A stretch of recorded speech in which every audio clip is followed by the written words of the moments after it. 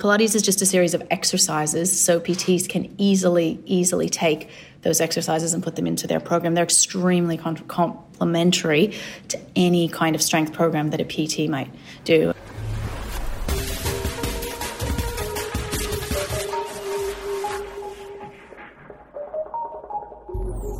You're listening to the Fitness Industry Podcast, powered by Australian Fitness Network. For articles, resources and inspiration to grow your fitness business and career, go to fitnessnetwork.com.au, where you can also find a huge range of online courses, many of them accredited for CECs and other professional development credits, with up to a massive 30% savings for members of Australian Fitness Network. And for an amazing weekend of face-to-face learning, be sure to register for Filex, the main event on the fitness industry calendar, at filex.com.au. Stephanie Glickman is a Pilates instructor trainer whose own studio combines clinical Pilates, group reformer, mat classes, and strength training. Here, she discusses the benefits to PTs of adding Pilates moves to regular strength training programs, how the exercises can help with body lines and mobility, and busting trainers' misconceptions about Pilates, with the Fitness Industry Podcast's Fong.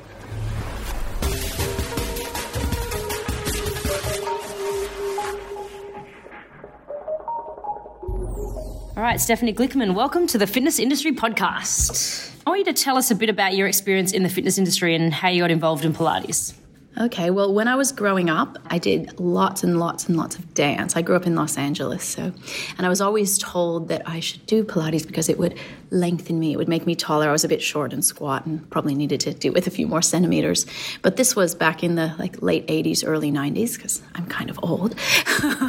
And Pilates was not a very accessible thing at that point. It was a few people maybe teaching individually in their homes, and being Los Angeles, that could be an hour away. And, I didn't even drive until I was 16. So it was not something I really got to pursue then, but it was always in the back of my mind. I did a dance degree in America, still didn't do any Pilates or body conditioning, very surprisingly. And it wasn't until I ended up moving to Australia and pursuing the fitness industry that I actually finally got to study Pilates. I did that simultaneously with becoming a kind of freestyle group fitness instructor. My first course was with the APMA, which is one of the Pilates industry bodies in Australia. They run training, so it was a very studio clinical-based course. Around that same time, I also Stop Pilates, a Canadian company, came to Australia, and I also studied with them, and their approach was a little bit more group fitness friendly. This was back in 2003, so we're talking 16 years ago. And because I was already teaching freestyle in the gyms, it was 2003 when all the gyms started to key into Pilates. They all wanted to have it on their timetable, but there were not actually very many instructors at that point because there wasn't much Pilates training in Australia, or at least in Melbourne, probably the rest of Australia as well. So I just started getting lots and lots of job offers straight away just by already teaching aerobics. So I had a trial by fire, really, like that year in 2003. I just started teaching many classes a week while I was actually still studying. So I hadn't even finished really my, certifying until the end of the year, and I'd already had about 6 months of teaching under my belt at that point. So that's how I initially got involved, and then really, really loved it and continued to go on and study through Polestar Pilates, Pilates International. I went back and did all the Stop Pilates full training and later became a Stop Pilates instructor trainer. And then later that evolved into Breathe Education, who I work for now. Awesome. So you've recently been working with Network on revamping our new online Pilates course, which is due to be released later this year in 2019. Have you noticed any trends in the industry when it comes to PTs and Pilates? Well, the industry as a whole, I would say, is very interested in Pilates. A lot of the Pilates that has come into Australia has been more influenced by the allied health world, so more kind of rehab, physio-based, as opposed to classical Pilates. Classical Pilates is a lot stronger. So I think marrying the allied health sort of contemporary Pilates with fitness can sometimes be a little bit tricky because, if you go into a gym and teach that in fitness, people are like, what am I doing? I'm just lying here and lifted one leg, but I don't feel anything. So for me, I think using the classical Pilates method, which I've, since learned lots about, which relates more to, gymnastics and other kinds of strength training, which Pilates himself studied, I think marries really well with a PT kind of background, as well as some of the elements of contemporary Pilates in terms of isolating muscles and releasing muscles. So I think, both of them have relevance to PTs. Pilates is just a series of exercises, so PTs can easily take those exercises and put them into their program. They're extremely complementary to any kind of strength program that a PT might do. And, as you know, my personal interest is Pilates and strength training together. So using the kind of body awareness of Pilates, which teaches you a lot about proprioception, where your body is in space, how your shoulder blades relate to your rib cage and where your pelvis is, takes that kind of body knowledge into the arena of strength training, where you have a lot of external resistance, where you can actually build serious, muscle, if that's what you want to do. Pilates can really only take you so far in that, I think, but it definitely helps you with all your body lines, all the mobility work required to be able to do, full range squatting, overhead arm work, give you the thoracic extension required for any kind of, lifting, ankle mobility, wrist mobility, some of that not directly out of Pilates, but I like to incorporate it in. So I think any PT could easily complement their training that they give their clients with some Pilates exercises without having to program up a whole Pilates class or, sequence. Because a PT working one-on-one with a client is very different than someone going in and teaching a group Pilates class. It's a different kind of skill set. Pilates, a group class will be much more flowing. It would probably be about covering all parts of the body, making it accessible for a wide range of people.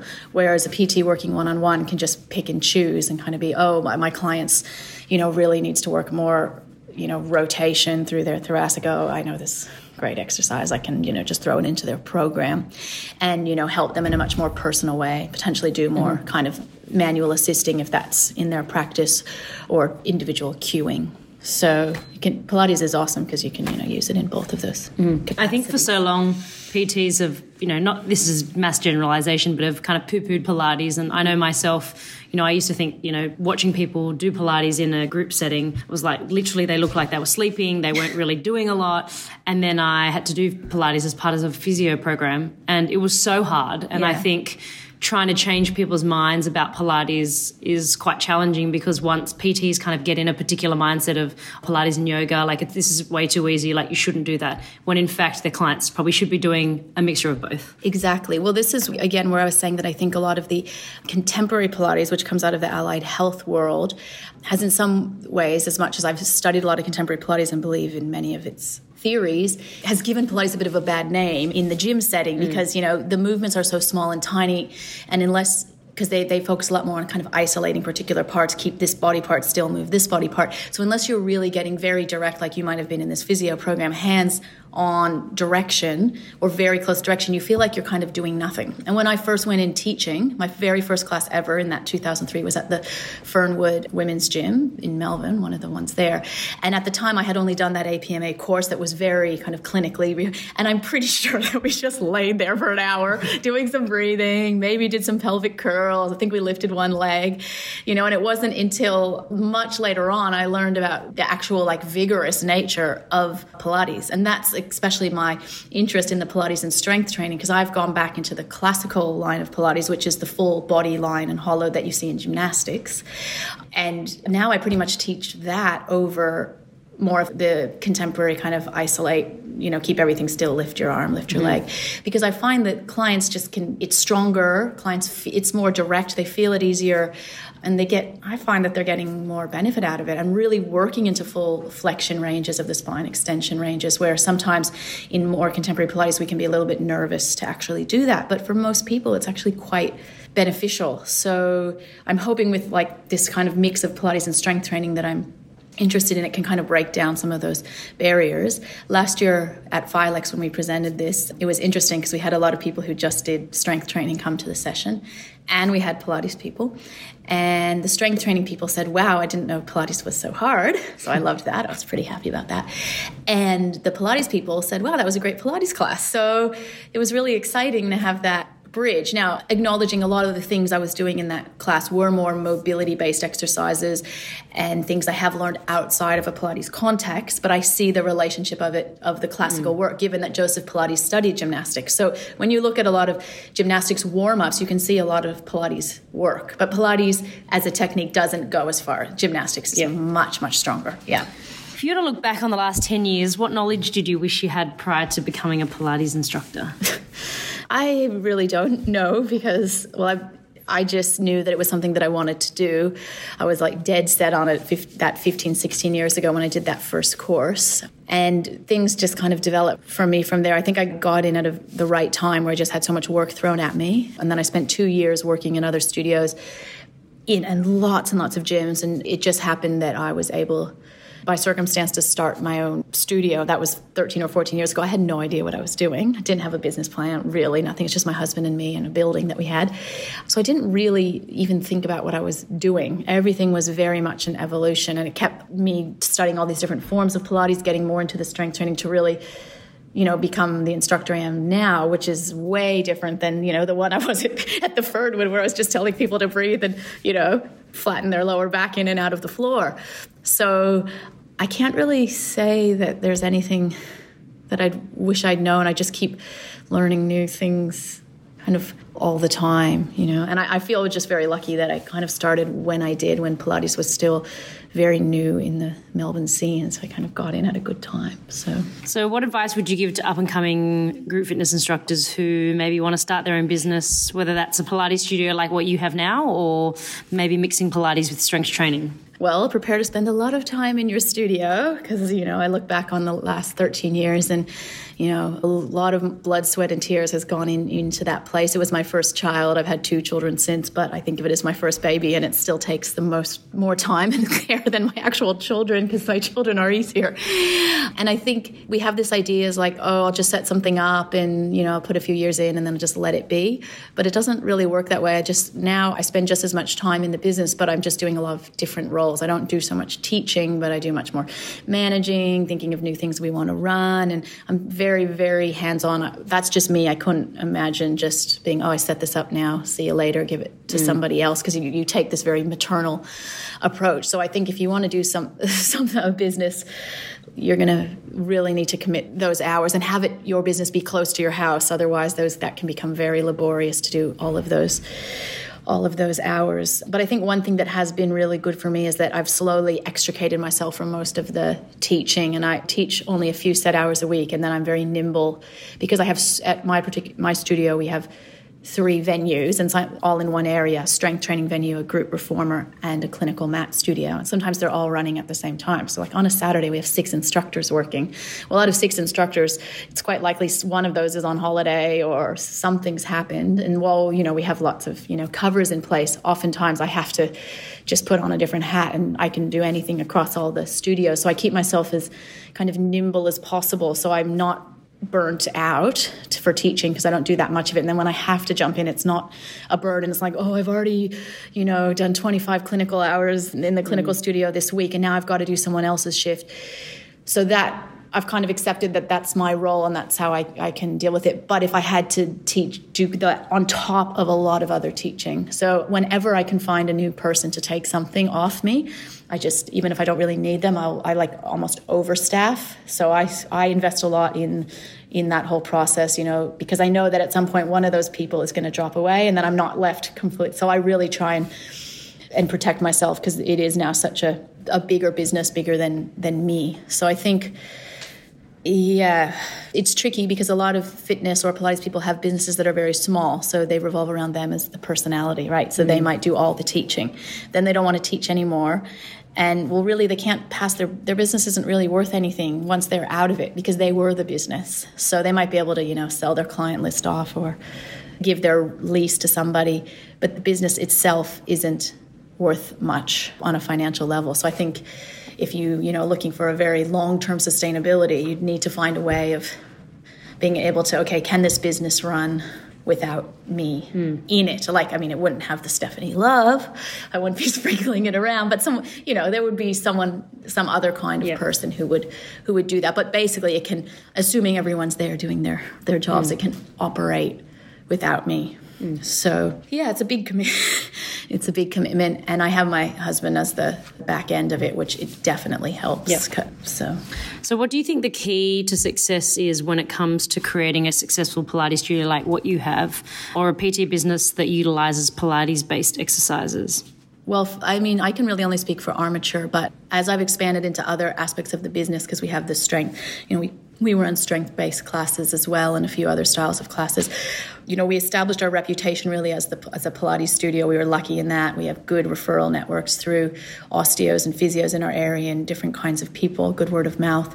So I think I've always kept at my core that that's what we are. And even though I've expanded into other areas, I've tried. I don't want to be, we just do everything here, because people are always telling me, why don't you run this? Why don't you run that? Pretty soon I'd be running like golf clinics for 12-year-olds and hip hop classes for this person and, all the seniors classes and this and that. But the reality is there's a point where you just have to say, this is kind of, we already do a lot. We have a huge demographic as it is. And you have to say, like, this is what we do, and let's do that to the best we can and stick with those principles. So I really try and stay committed to that. And I also really just stay committed to my basic business values. Like when people ever ask me for, it doesn't happen that often, like deals on, can you do the membership for this? Can you do that? I'm like, I'm very transparent. It's like I just have one thing across the board, and I always stick to my transparency. I don't try and give something to one client, not something, because I'm just a very honest person, and I like knowing that like I can go to bed at night and the same with staff. I really try and look after the staff. We just have a set system of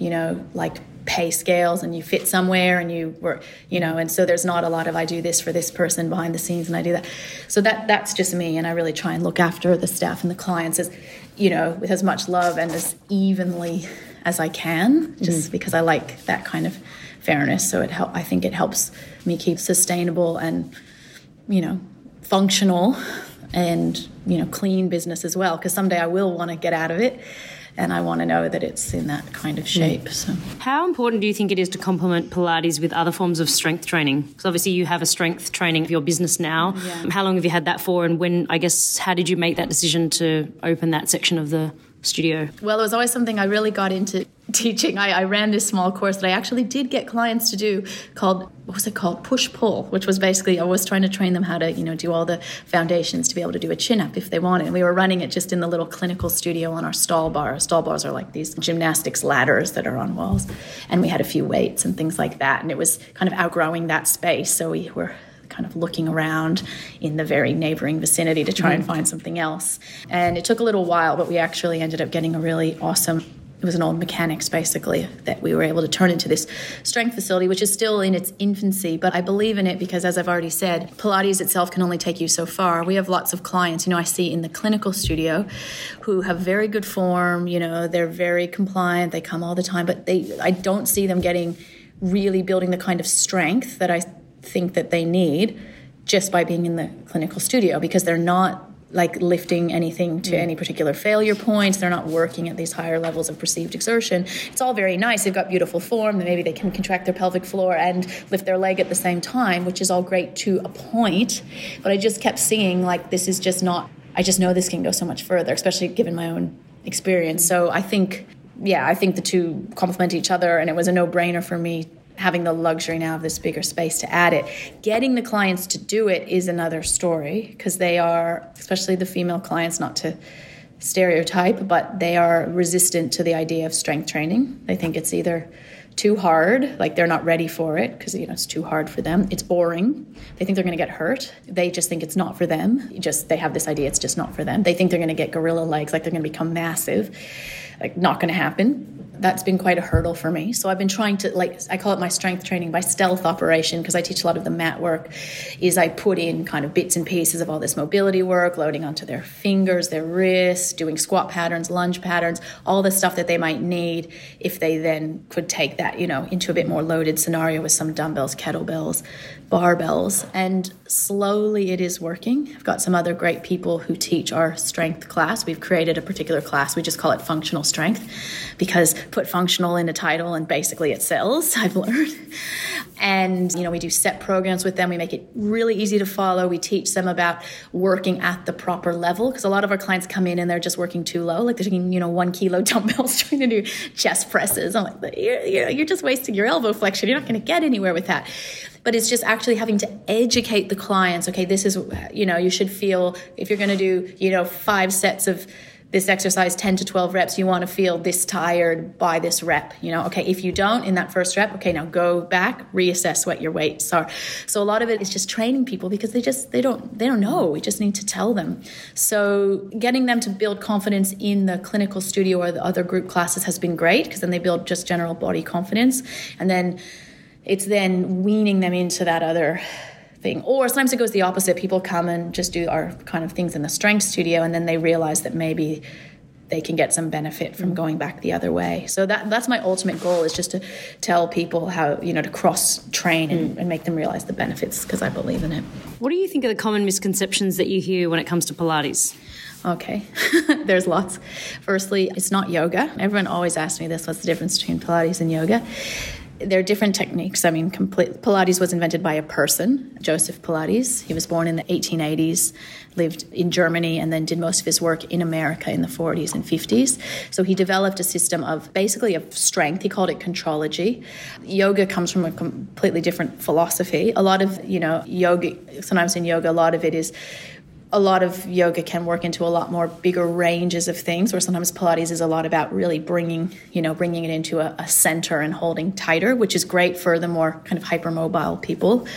But they are quite different. They get lumped together all the time. So that's one misconception, that it's the same thing. A lot of people seem to think I have a yoga studio. I do not have a yoga studio. Another misconception is that, this idea coming out of that contemporary model of Pilates that, everything is about just isolating one muscle at a time, turn this on, turn that off, lift this, lift that, rather than thinking about the body as a whole. And that's something that Joseph Pilates talked about a lot, and integrating everything as one movement and one shape.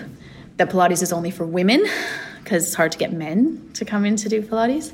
I did work at a studio years ago that was run by a man, and he had a class called the Stiffies class that was for the men. And he had them doing all the stretching on the reformer.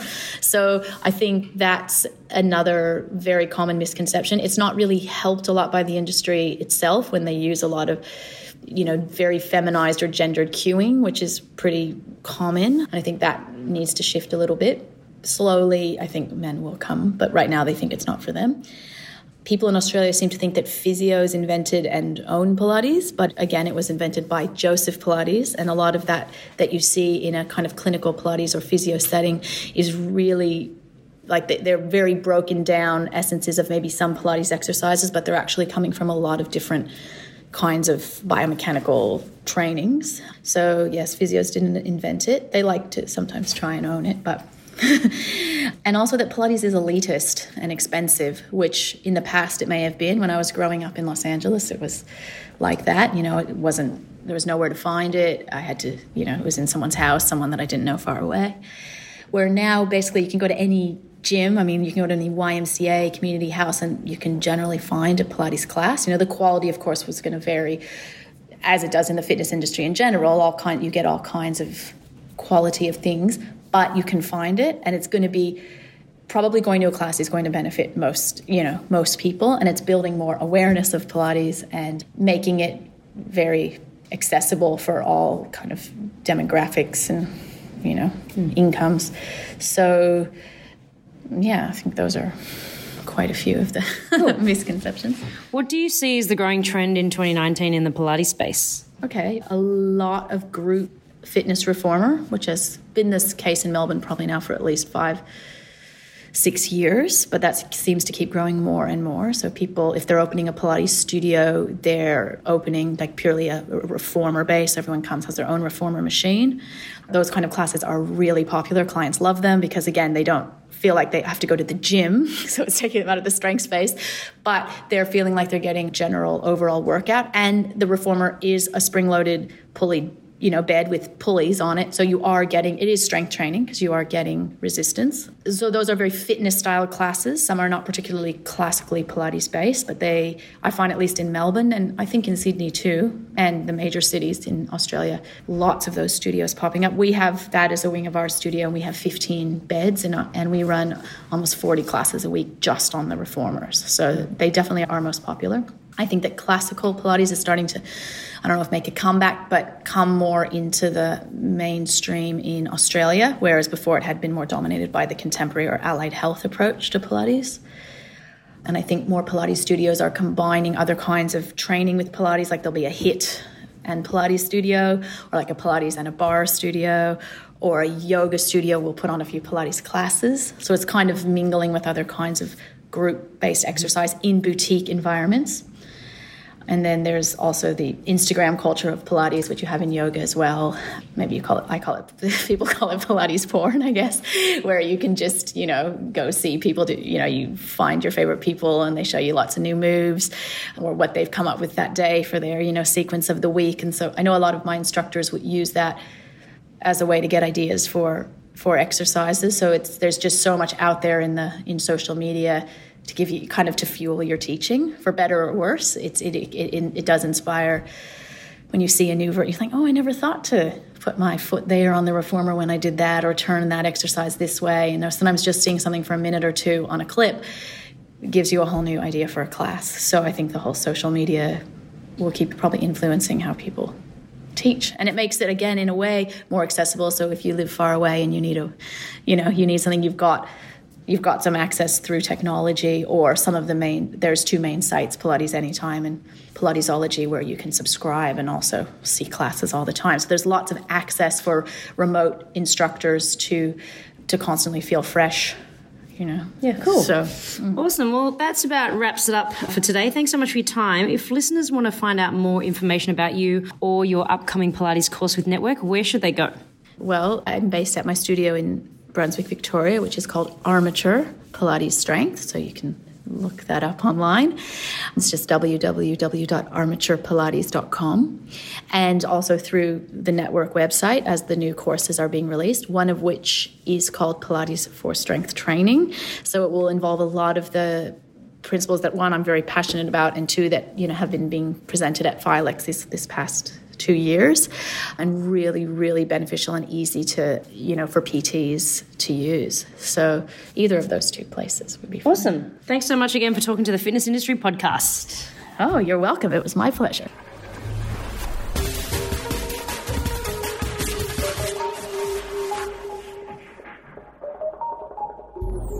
For a range of Pilates courses, including Network's newly updated Fundamental Matwork Pilates and Intermediate Matwork Pilates by Stephanie Glickman, head to the Network website, select the Courses tab, and click on Group Training.